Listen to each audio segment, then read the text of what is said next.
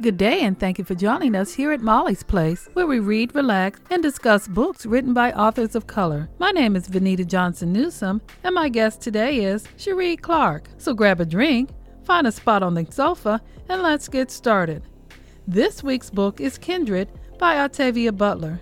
She was a sci-fi writer, born in 1947, and she passed away in 2006. She received an AA degree from Pasadena Community College and attended the University of California, Los Angeles. Her books include the Potterist series, Parable and Earthseed series, Bloodchild, and her last book was Fledgling.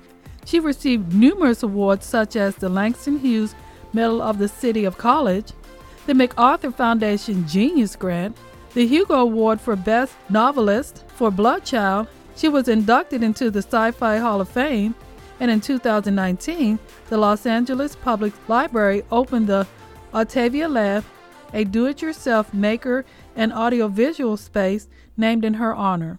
Now, to get a little summary of the book, it was originally published in 1979.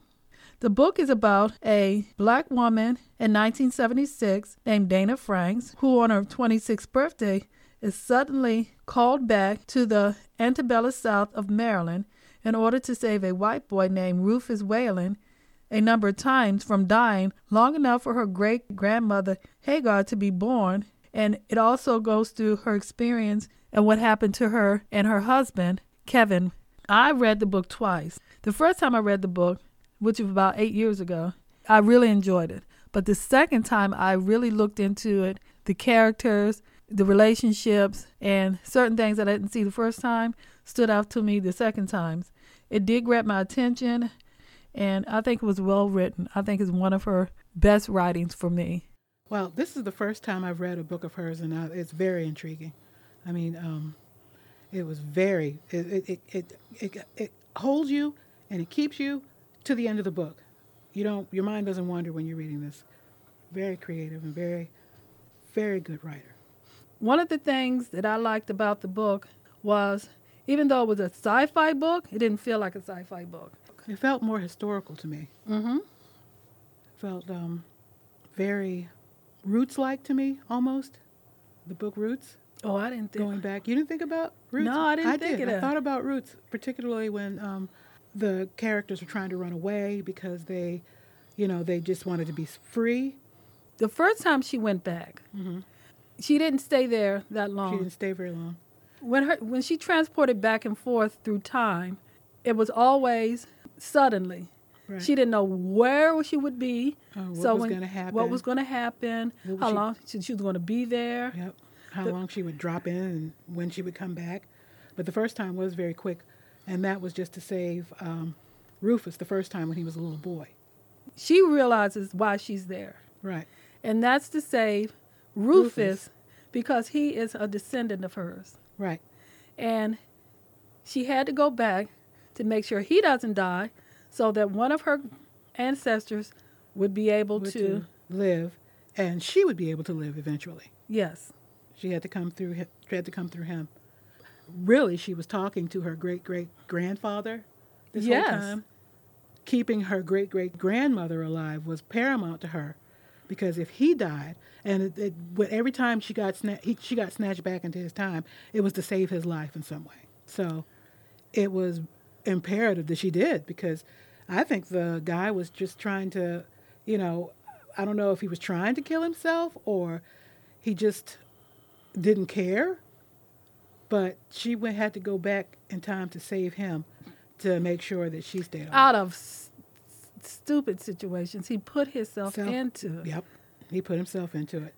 And one of the things what I was curious about, or I found interesting, is if I were to go back in time and know that I'm facing my great-great-grandmother, I would be at awe. I would be so excited to meet my great-great-grandmother. Yeah, she acted like she didn't care. They were just a part of her life. Well, I think she was aware that if she had let her know, that maybe that would have changed, that would have altered something some way and altered the future. No, I'm not saying that, but just to see them. Yeah. I wouldn't tell him anything. But she knew Rufus was her great-great-grandfather. She knew that. Yeah. But she didn't treat him like that. Well, she had to treat him like slave and master. It wasn't anything like, hey, you're my great-great-great-grandfather. I'm your, you know, how you doing, grandpa? You know, she couldn't say stuff like that. She had to keep herself in that time. Yeah. Even though she bought some things from this time with her, because she knew from the first time that she was there, she needed to be better prepared. And when she felt the spells coming on that she was going to be called back, which was every time he got in trouble and was on the verge of dying, she would grab her backpack full of the things that she would need for that time to make it through. Yes. Now, I don't know why she didn't grab some penicillin or something, because that would have been the first thing I grabbed. Aspirin? Really? No, aspirin, There's too many bugs and stuff back then, and they didn't know anything about keeping stuff clean, and the only way they kept a wound clean was to pour salt water on it, Jesus. It was doing the job, but it was tantamount to Mercurochrome to me. That's all they knew. That's all they knew, salt water.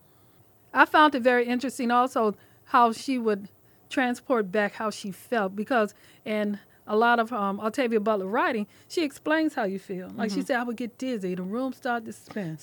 And things would go dark, and she knew that she was, the dizziness was the clue that something was getting ready to happen. Yes. So she kept her bag packed, and it got to the point where she didn't trust herself driving, or she wouldn't leave the house. She couldn't leave the house because say it happened when she was behind the wheel of a car, how many people would she kill? Yes. Or if she's walking down the street. Walking down the street, and then somebody looking at you and saying hi, you disappear in front of their face. Yes. That's crazy. No, she said, I couldn't leave. She couldn't. In our time, in 1976, it wasn't that long. She wasn't gone that long in our time, but in that time, she was gone for months. Yeah, she crossed over eternity. So she passed eternity, and when she got back here, she didn't age anything. I think the longest she was gone was 8 days or something like that. No, it was 8 months. 8 months, but that only came out to like 3 days. Yes. So over on that side, it was 3 days, and she never aged. And to me, that would have been a clue to everybody that was around her. How come I got gray hair popping out all over the place, and you don't look no different than you did the first time I saw you? Yes. Because I think she went Rufus. He could have been no more than like 6 or 7 years old. Yeah. Then when she came back, he was maybe 12 or 13. 12 or 13. And then when she came back, he was 20. And in his 20s, and she's still looking the same. Everybody else ages. Bending over, barely making it to the bathroom. Hair color changing. Exactly. And she, on the other hand, she still looked like the way she was, 25, 26. So that would have been a clue to me. But I guess back then, to me, that just shows how much they really looked at black people. Yes. They'd see black skin and say, okay, well, you're a slave. So they didn't notice that she was never aging, because they didn't really look at black people for who they were. They would recognize you and identify you from your talk or your walk or your job, but they never really looked at black people. But one of the things that they did find very strange about her when she first came there, and I think every time she did come there, she had on pants. She had on pants. They were like, you look like a boy. They thought that she was uppity because she didn't use the vernacular of the day. She looked people in their face when she talked, which was a no-no. You couldn't look a white person. Black person was supposed to look white people in the face. And her attitude. At the first, when she first came back and really had to deal with people, she thought that she could take what she had in 1976 into 1819 and not have to suffer the consequences of it. But speaking your voice and being heard by them, that was considered uppity, and that would get you beat. Being resistant to things they tell you to. They tell you to do something, and you stand there and ask them why. They didn't ask questions. And then when they found out that she could read, that was dangerous to them. Yeah, and she didn't want them associating with the other slaves, because now you're trying to teach a nigga how to read. You don't teach niggas how to read, because they knew that once the black people learned how to read, that they would be free. Yes. We were discussing before learning how to write letters so you can write a free pass. Yep. Or you can write your free papers. Yep. No, you can't have all that. Can't have that. Now, how did you feel about the relationship between Dana and Rufus as a child and as an adult? Well, as a child, I think Dana had more control and was able to convey more things to him without him being angry or considering her uppity. And I also think he was more receptive of her as a child. He was more receptive. Because he wasn't really around a lot of other children. Now, he had the other slave children that he played with. Yeah. But he wasn't no more educated than they were. Because, Exactly. his father, I think he had a problem in school. Mm-hmm. And they didn't think that he was very smart. Yeah, he may have had a little dyslexia or some kind of learning disability going, because if a teacher told you stupid to your face, which is the teacher did, you stupid. Maybe he wasn't stupid. Maybe he just had to learn a different way. Yes. And so he was a little bit open to the way Dana reacted to him or toward him because, he didn't act the same way towards his mother. Dana was teaching him to read, and she was very patient with him. And he never did like to write. So that's why I'm thinking there may have been some underlying issues with him concerning writing and reading and stuff like that. Yes. I don't think she was as stern on him as I thought she should have been. Because I think she did have a little bit of power over him to actually correct some of the stuff. But because I don't think she really knew him that well at that point, that she couldn't really cross that boundary. But she would say, Rufus, you shouldn't do that. Like when they first met, and he called her a nigger. Right. And she said, you don't call me a nigger. And he had no idea what she was talking about. That's just what you did. That's what you are. That's what you are. And I don't think she ever really got through to him on that black people were people because they weren't considered people. I don't think she ever conveyed to him, because he wouldn't necessarily call her that, but he would call other black people that. Yeah, and then she had to tell him, when she called him Rufus, she said, you can't call me Rufus. You got to either call me Master or Sir or Mr. Rufus. Mr. Rufus. And she said, no. She said, what I'll do is, you don't call me nigger, you call me Dana, and I will call you Ruf or Rufus while we're together, but when your father's around or when I'm around others, I'll call you Mr. Rufus. And so they did come to that understanding. There was a compromise there, yeah. But now, as an adult, I think it was a little, he had became a little bit more influenced by his father. Right. So, and plus teenagers are rebellious anyway. But I think he had gotten to the point in his upbringing where he was a little bit more rebellious towards his family, his father and his mother. Yeah. And I think he was a little bit more wanting to be a part of Alice's life. Now, Alice was born free. Right. Now, Alice is her great-great-grandmother. Hagar is her great-grandmother. Right. Now, Alice was born free. Right. But she married a slave, Isaac, and they ran away. Once they ran away, Slaves. they were both considered slaves, and Rufus brought her because she had gotten beaten almost to death, almost killed her. And Rufus brought her back. His father didn't think so. Why would you buy this woman all that money? And she ain't worth nothing. She ain't worth it. But he was in love with Alice as much as he could love a black woman. Yeah. And towards the end, I don't even think it was really love. I think it was the fact that he wanted to own her. And I think he wanted her to love him. Yes. And I think he was basing that on the fact that Dana loved Kevin and Kevin loved Dana. Now, did that happen before Kevin came or after Kevin came? Because I think he had a relationship or a fascination with Alice before he even met Kevin. Yeah, he did. He was fascinated with her from the beginning. He wanted her. Yes. And when he tried to rape her, that's when her husband, beat him up. Okay, yeah. Remember? And beat him up, and then that's when they came for him. And they ran away after he beat him up, but they got caught. It wasn't very long before they were caught. And they cut that poor man's ears off. Isn't that terrible? Isn't that and she awful? was so traumatized that she didn't remember anything. I think didn't she go back to almost like an infant? Yeah, she was almost, she was infantile. She, first of all, they, like you said, they almost beat her to death. They put the dogs on her. They put the dogs on her, took a chunk of her leg out, and just beat the poor woman till she was almost dead. But Dana was able to bring her back, slowly but surely. I really think that he wanted the relationship that Dana had with Kevin, with Alice. But Alice just wasn't having it. She didn't want him like that. But eventually he got his way, and she wound up having, 3 kids by him? Yes. She was still planning to run away. And she even played the role to have Rufus think that she was falling in love with him. And he was happy as a clam. So she came to me, and it was so good. And that was just That was Dana. That was a facade. Exactly. Yeah, and he was thinking they were having this wonderful love affair relationship, which was totally illegal. I mean, it wasn't illegal for him to sleep with her, but white people didn't look at black people as objects of somebody that could be loved. Yes. Other outside of he's my favorite servant.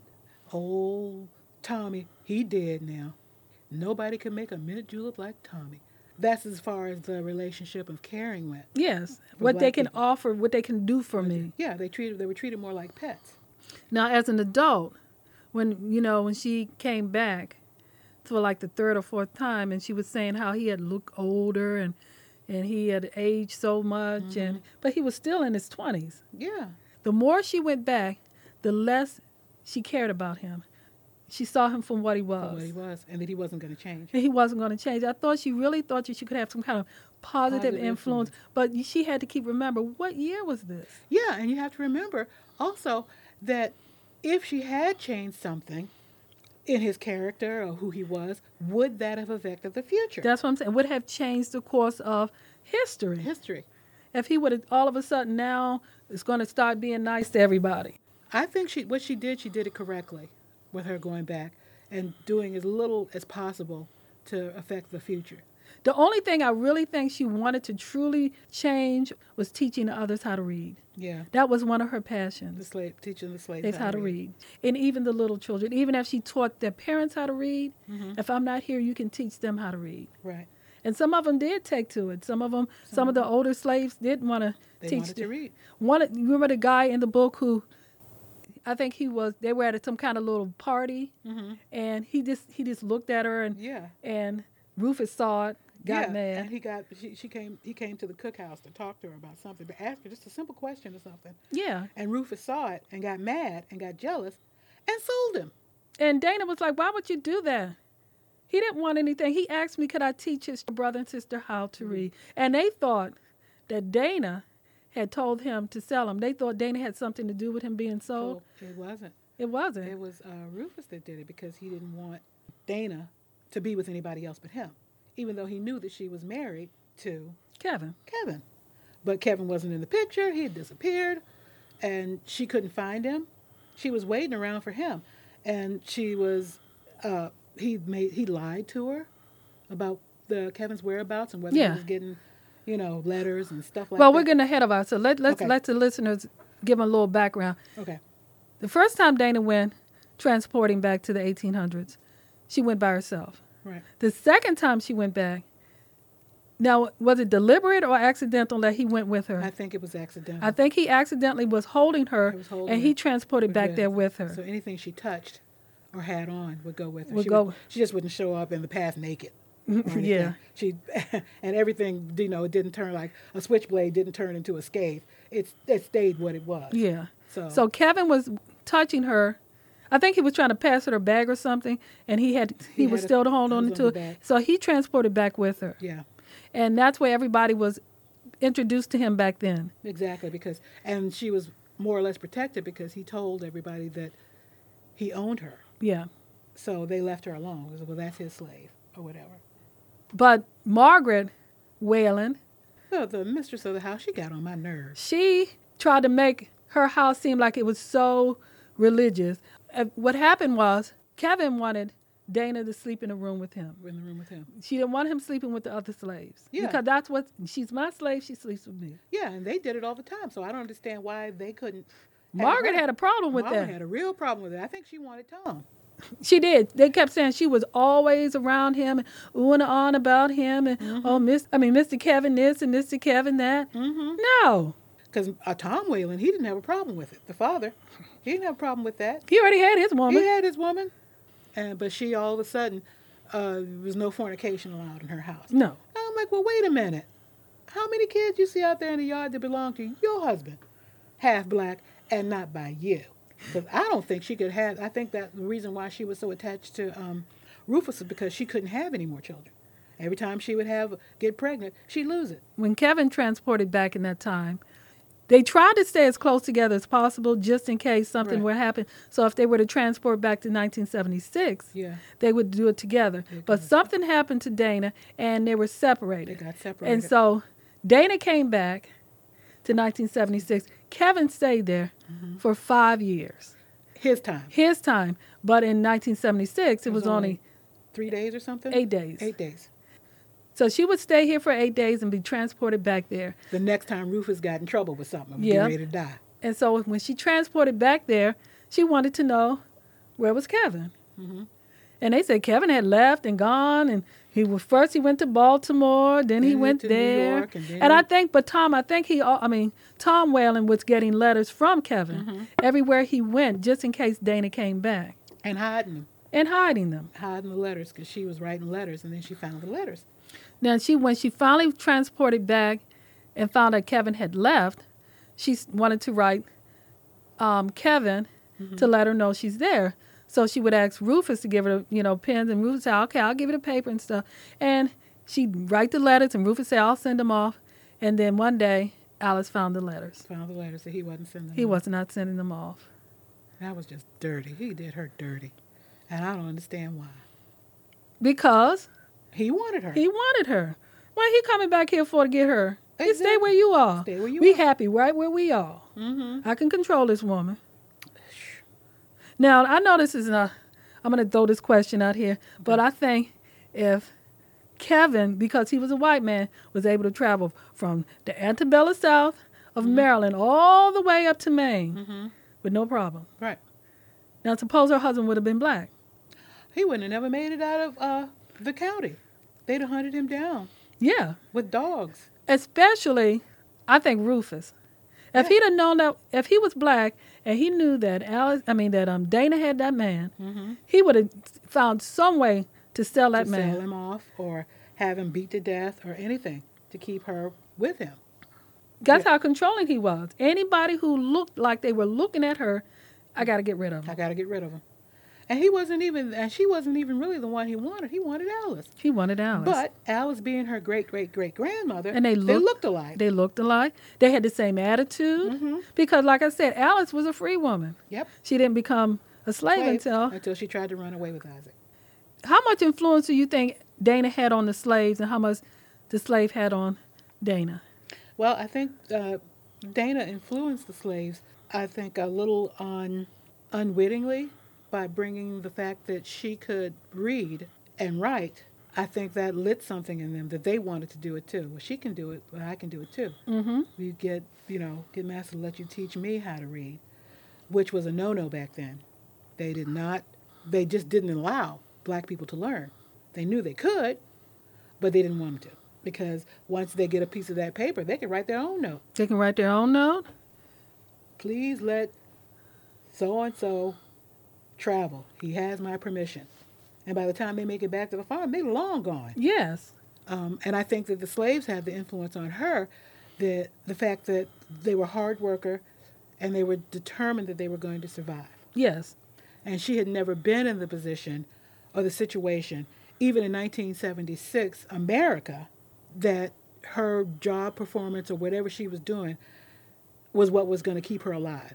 Because you had to work, you had to do what you had to do to survive back. That was their life. Yeah, that was that. You remember the scene in the book where the children, her and Kevin decided they were going to get away for a little bit. Right. And they saw these slave kids on a stump, and one of the boys were on top of it, and they couldn't hear. And the closer they got to it, he was pretending he was a slave on the auction block. On the auction block, and he was pointing out to the other little children how much they would pay. No, now who's next? Like a slave auction. Yeah, he was the auctioneer. And that's all they knew. That's all they knew. Hide and go seek wasn't a game. Duck, duck, goose wasn't a game. It was slave and auction. That was the scope of their even entertainment. As children. And even as children, somewhere I think in the back of their mind, they knew that they could be sold off. At any time. Anytime. For no reason. For no reason other than the fact that they wanted money, or they considered you property, and they were trying to get more liquid, I guess. Well, I'll give you her, and you give me $300. Yes. Which was a lot of money back then. Or as punishment. As punishment. Taking their kids from them was punishment. And so somewhere I think they knew that if they considered it punishment, they knew that black people had feelings. for their children. But they just want to acknowledge it. Exactly. They don't want to acknowledge that you have feelings. Nigel is his name. Yeah. Nigel was I think she had a really big influence on him. Mm-hmm. I think he protected her a lot. Yeah. Even though it wasn't that prevalent in the book. Right. But towards the end it was. He saw that he needed to do something quickly to cover up something. To cover some things up. Now with the relationship between Tom Whalen and his son, Rufus Whalen. Now, Tom Whalen was an awful father and a worse slave owner. Exactly. And he called, because Rufus had a hard time learning, he would call him stupid. But Tom was stupid too. He told him. He said, "You ain't no better reading than I am." Mm-hmm. He was stupid too. So I'm like, how you gonna call your son stupid and you can't read? Thank you. And they had a library, and he said, but the thing of it is, was that his mother's library? Yeah. His Margaret Whalen was his stepmother. Right. And his mother had a library. Yep. Because she liked books. Mm-hmm. But Margaret Whalen she wasn't going to read no books. Mm-mm. She just had to be pretty and have people wait on her hand and foot. Yep. Have the slave's hand on her. If you didn't do it right, she would find some way to get you punished. Just a spoiled brat. For no reason. For no reason at because all. that's how they were. Mm-hmm. That's how You the they were. mistress of the plantation. You ain't got to do nothing but walk around. I'll sell your kid so I can get this set of china that I want. I know. Wasn't that horrible? That was awful. Sarah. Remember, Sarah had 4 kids. Yeah, and Sarah said she never forgave her for that. Never. How could you? The only one she left with her was Carrie, and because they thought that Carrie was stupid. And Carrie wasn't. She wasn't stupid. I think she was more traumatized by the sale of her brothers and sisters. That's why she didn't talk. Yes. But they said she wouldn't get anything. They wouldn't get any money for her, so they might as well let her keep her there because she was stupid. But she wasn't stupid. One part of the book I thought that was very powerful to me is when Dana and Kevin had gotten back after both of them transported back. Right. And they were sitting around reflecting on their experience. But Dana had, I guess, a couple of more times where she was going to transport. But they were there at home and they were saying, the experience that they both had separate to each other.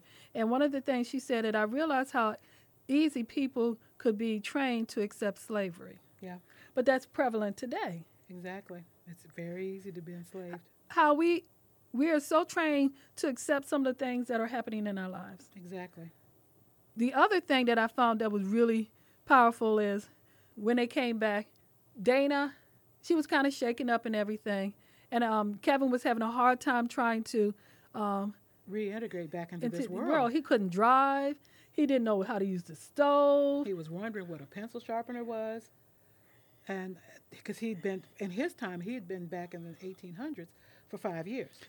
He accepted it more being back there than Dana. Dana was steadfast saying, I'm not going to accept it. This going to be a part of my life forever. Yeah. Kevin, he embraced it, It seemed like to me he was getting used to it. Mm-hmm. Even his accent changed. His accent changed. And even though he helped some slaves get free, the fact that he was his teacher, he just resumed his life 100 and 200 years later, and it was hard for him to go back and get reacclimated to where he was really from, his time.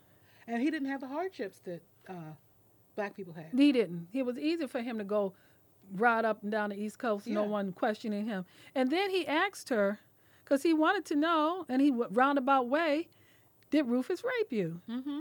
And she was like, no, Rufus, in her mind, Rufus don't see me like this. No, he would never do that to me. But and he said, well, if he would have, I would have forgiven you. And I said, what kind of jacked up ass question or response to your wife being raped is I'm going to forgive you? Bad, wrong answer. No, She would have been helpless if he had. Most rape victims, they're helpless in that moment. They can't do anything. Now, imagine that in slavery days, where if it took somebody to hold you down, they were going to rape you. And they used rape against black women to exert their power over them in another way through shame and guilt, keeping them in line. If you don't do what I say, you don't tell me, if you don't do what I say, this is going to happen again. That's how they broke the women down. And how they broke the men down was to know that I had your wife. My thing was, if you were going to come to me as my husband, and I've been gone for 4 or 5 months, Yep. and you've been gone for 5 years, who you tapping? Who you been sluming? That's right. Because ain't no man, because especially if you think you dead or something, because it's been so long. 5 years is a long time. She didn't question him. She didn't question him one bit about who he was zooming. And I'm like, you've been gone for 5 years, and you've been from Maryland to Maine. And you've been celibate. Oh, let me ask you, have you been celibate for 5 years? Mm-hmm. Look me in my eye and tell me. Yeah, right. Yeah, I believe that. Now, did you feel a part of her journey when Tom Whalen first whipped her, and everybody said, well, you just got off light. He done worse than other. Whip is a whip. I don't care. I don't care if it's 2 stripes or 200. And that traumatized her back to 1976. Mm-hmm. And she said her clothes were stuck to her body. She had to sit in the tub to let the clothes detach from her skin. And then she tried to put ointment on it. Mm-hmm. I mean, it never stops to shock me. They didn't want that to happen to them. So it was a survival thing. If you are African American, born in this country, and your ancestors were born in this country, you are a survivor. Yes. Because a lot of us didn't make it off the boat. Now, how do you think you would have handled being in that time travel and being in the antebellum South of Maryland in the 1800s? Well, I think that I would have, in the beginning, rebelled. Yes. Oh, no, you called me, say, what? Oh, no, you didn't. That would have got probably beat out of me the first 3 days I was there. Yeah. Because I would have a hard time submitting like that. Because these days, let's say, for the most part, a white person comes up and slaps you across the face. Your first instinct would be to fight back. Yes. And then after you fight back, you call the police. And you tell the police, he came up and slapped me in my face. And the police said, did you do that? And other people say around, yeah, he did. Clink, clink. You go in the cuff and get taken off. It wasn't like that then. Mm-mm. You could tell somebody, he slapped me if you want to. Everybody white in the room would turn around and take turns slapping you because you were nothing but property. So I would probably rebel the first couple, 2 or 3 days, but then for survival's sake and to not die a horrible death, I'd fall in line. A lot of people say that I'd do this and I'd do that, and I don't know. I wouldn't let them talk to me like that. They wouldn't do that to me. This is what I would do. No, you wouldn't. No, you wouldn't. That's why I think that they were born for that time. Because maybe if I were born in that time and my personality, because maybe I would have wound up dead. Mm-hmm. So I had to have the ancestors that I had that were willing to do what they had to do to survive so that I would survive. Yeah, I tell people all the time, my ancestors fought for a freedom that they never had. Mm-hmm. So I can have the freedom that I have today. And then the time travel, going back and forth. She said she would wake up and she would feel the comfort of her bed because she had to sleep on the floor. Sleep on the floor. And then they didn't have showers back then for black people. One of the things she kept in her bag was soap. Soap and deodorant. They didn't have that stuff back there. She said toothbrush and toothpaste. She said everybody stunk back then. Yeah. And then after a while, you just get used to it. Yeah. And that's when I'm thinking that everybody was stinking. And if everybody was stinking, then nobody was stinking because everybody was smelling their own stink. But she had to have her soap, her toothbrush, and toothpaste. And she was smart enough to do it. And her knife. And her knife, which I think got her in more trouble than it did. Helped her. But oh yeah. And then, if you did have to take a bath, it took forever. I know they had to share that water. Hurry up. For the water get cold. So you can't stand cold, dirty water. I remember when I went to Cape Town, and one of the things I had to learn when I went to Cape Town, because they were going through a possible water shortage. We're going to run out of water. Oh, Lord. And they said, one of the things we asked you to do, because I went there to study for a month as a student, when you take your shower, put a bucket in the shower, and when you wet yourself down, turn the water off, soap up, turn the water back on, and rinse off. And the water that you use in the bucket, you flush the toilet with. Oh, Lord. When I came back home, I said, God, I know I know better.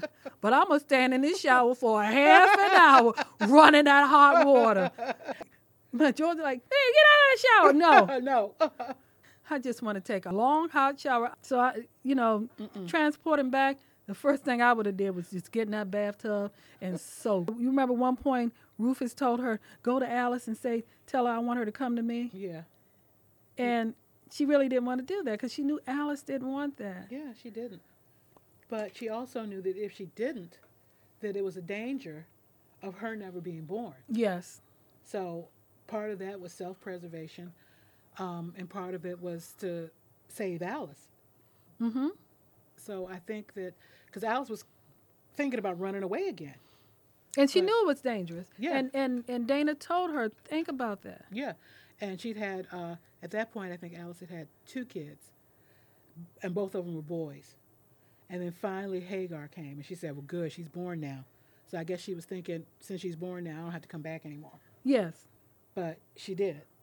One more time. And I think every time she came back, she was more hateful of him. That's why she kept that knife. Yeah.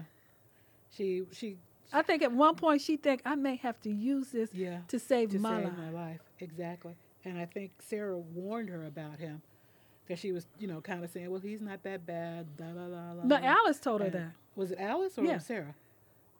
Alice, because you remember Alice, she was like, well, Rufus said he's going to make your children free. And she said she didn't believe it. I don't believe it. Where are the papers? Where are the papers? She said, I won't believe until I see it on the papers. And the fact was, she was telling the truth. She was. Because that's how he held her there. Oh, I'm going to let the kids go free. I'm going to let the kids go free. I'm going to sign the papers so they can go free. And he never did. Now, the last part of the book, everything came together. Mm-hmm. She came back, and that's where she found Alice. Alice was dead. In the barn, hung. She hung herself. And she asked her, and she was like, what happened, Rufus? I don't know what happened. We were getting along so well. Every time you left, things just went bad. When you were here, it was always so good. Mm-hmm. She said she came to me one night. I thought everything had, started to turn around, and she was starting to kind of like me or love me. Mm-hmm. And she said, well, why would you sell her children? He said, I didn't sell them. I took them to my aunt's house with my mother. Mm-hmm. But why would you do that? And have that woman thinking you stole her children? It was stolen. He probably did tell her he sold them to get back at her because she wasn't cooperating. She tried to run away. Yeah. Again. She tried to run away. Again. And so, but it backfired on him. Yep. And poor Alice. Yep. I always felt so bad. I felt so bad for her, because when they said she was hanging in the barn, so she'd been there a while because she was stiff. Yeah, mouth open and eyes. I mean, it was just so sad. And she had dressed herself up. She cleaned herself. She wasn't going out of this world dirty. He did have the decency to give her a burial. A real burial with a real coffin and all that stuff. Yeah. Then he turned his attentions to Dana because they look so much alike. So my thing is, just how much in love with you were you with Alice if all of a sudden, okay, well, Alice is gone now, so maybe I'll come after you. Because, like he said, they were the 2 sides of the same coin. Yeah. So it didn't matter. They were interchangeable to him. Yeah. They were interchangeable, which was like with most slave owners of that day. You didn't perform right, or you didn't have the kids, or you're getting older. You're getting older. So I'll just switch you out with somebody else, a younger one. They were laying on the floor, mm-hmm. and she was like, oh, no, this ain't happening. Mm-hmm. And she stabbed him. She stabbed him. That's when now, we were discussing this earlier. I didn't see how when she was transporting back over to 1976, mm-hmm. and at one point she lost her arm. Yeah. So I just couldn't understand that way. Well, the way I saw it was that he had grabbed hold of her arm when she stabbed him. Yes. And because he had a hold of her arm, when she came back into this world, she didn't take him with her. Because I don't think she could have taken anybody from that time into this time. No. So the reason why she lost her arm was because when he had a hold of her arm went into a wall. Yes. So she lost her arm in the wall. because it had that wall, and that represented his grip on her. Yeah. So I think that was just me. That's the way I thought of it. That's a good way of thinking about it. I had never thought of it, but I like it. Once she came back and she lost her arm, they eventually decided they were going to go back to this, find a plantation, find some information that happened during that period to see what happened to the farm once she left, after she left.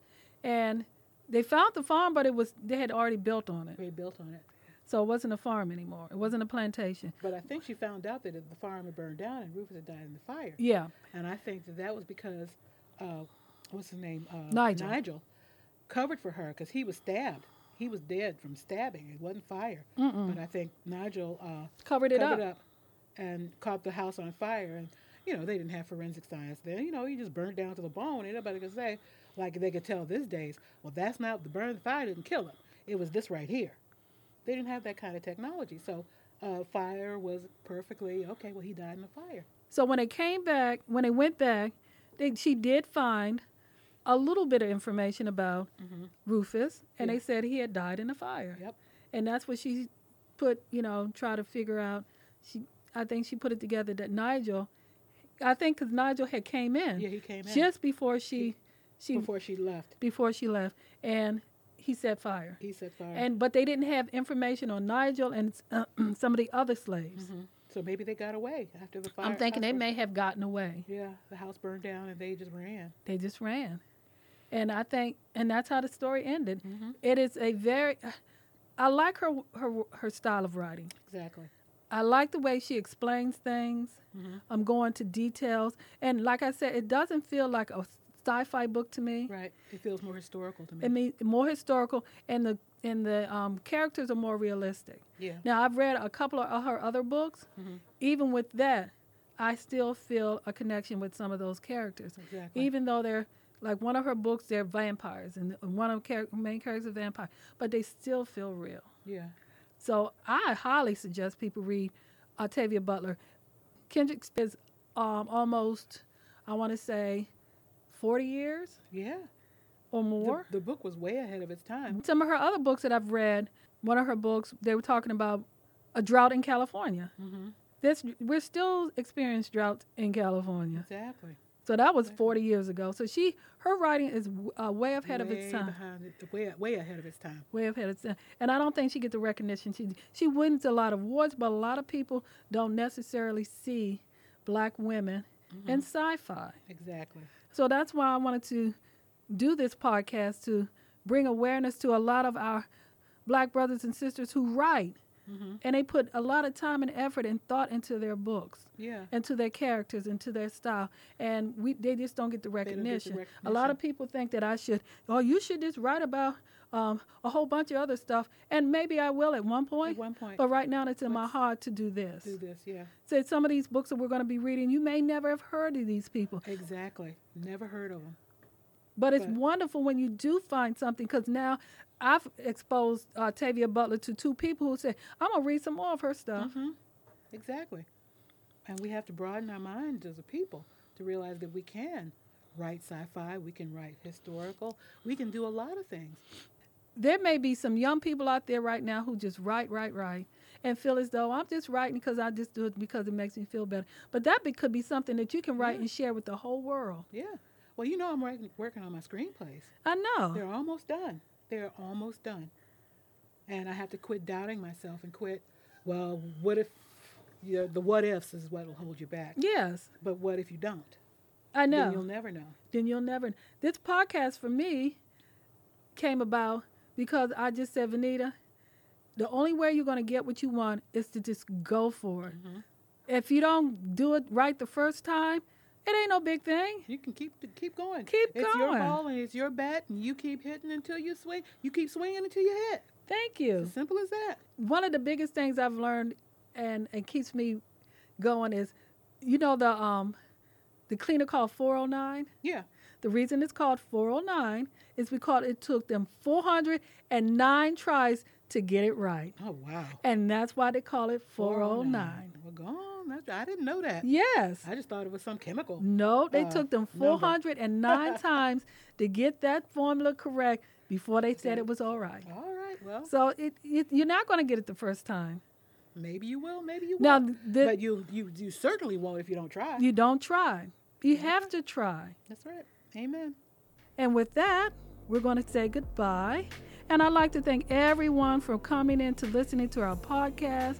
We appreciate your time. And with that, We're going to say, see you next time. see you next time.